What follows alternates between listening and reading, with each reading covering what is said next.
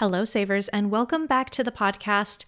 We are in the middle of the Six Figure Saver series, the series where I take you behind the scenes on everything that you get when you join the program.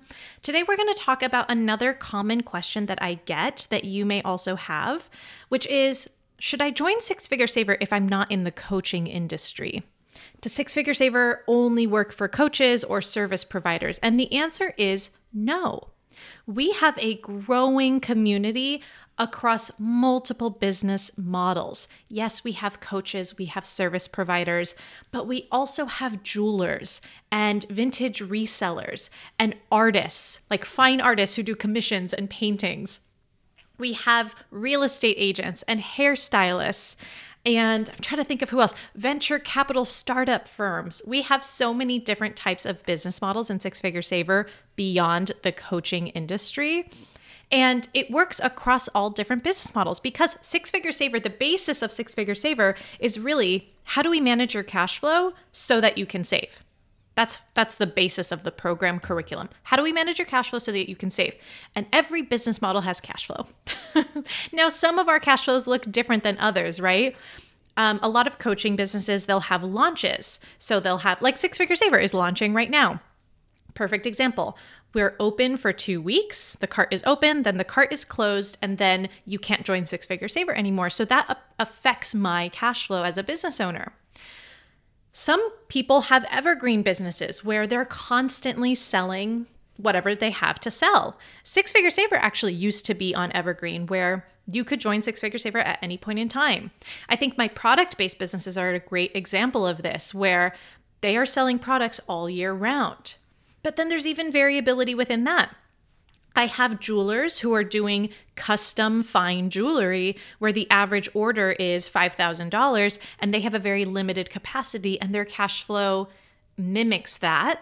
And then I also have like a sticker business, for example, that's selling stickers all year round, but then there's also high volume months that correlate with their business. So like in January or December, it's a high volume month because she's selling planner stickers and a lot of people are buying their new planners for the year. So regardless of what you sell or how you sell it, you are going to learn how to manage the ins and outs of your cash flow so easily that you're constantly saving money and building up your business reserves. Ideally, you're also increasing your owner's pay so that you can also turn around and start saving more money in your personal life.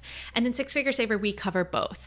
We definitely talk about cash flow a lot and business savings a lot, but we also discuss how you can save more money in your personal life as well. Because you know what? I feel like there's too many broke entrepreneurs out here. We're making like so much money, but then we're not paying ourselves really a lot. Maybe we're just paying ourselves enough money to keep the lights on or to pay our bills. And I want to see more wealthy entrepreneurs in their lives as well. Entrepreneurs who are building up their savings to fund a down payment, entrepreneurs who are able to upgrade their car or upgrade their phone or put their kids in private school or have a nanny or whatever it is that you want in your personal life as well. In Six Figure Saver, we cover it all, and it literally does not matter what your revenue level is or what your business model is or what you sell or how you sell it. It works across industries. I'm so proud of that too.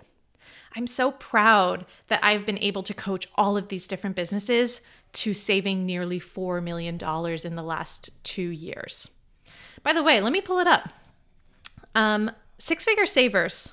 Since January 2021, when we started tracking client success, our community has collectively saved $3,826,524.18 in a little over 2 years. We're about to hit the $4 million mark as a community, and that is representative of so many different businesses, which is why I have full body confidence in my curriculum.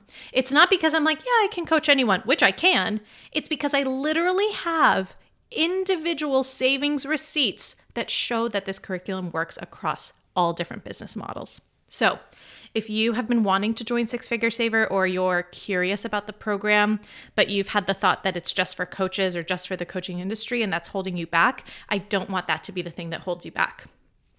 I want you to make a decision about what's right for you and your business, but I don't want that to be the thing that disqualifies you, because it doesn't. In my eyes, that does not disqualify you. All right. Our doors close Sunday night at midnight, February 19th. So all you last minute Lucy's who are waiting around, you better not miss the deadline, because I am not going to open it up for you if you miss it. We're going to reopen the program in the spring. I've said probably May, June. I haven't nailed down the exact date yet, so we're not going to open again until then. And then on Monday morning, we're kicking off the 10K and 30-day challenge, where I'm going to walk you through saving that first 10K.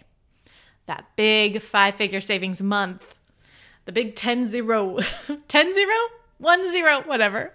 I'm so cringy. Okay, let me stop. Monday morning, we kick off the challenge. I hope to see you in there, and I'll see you guys in the next episode. All right, bye.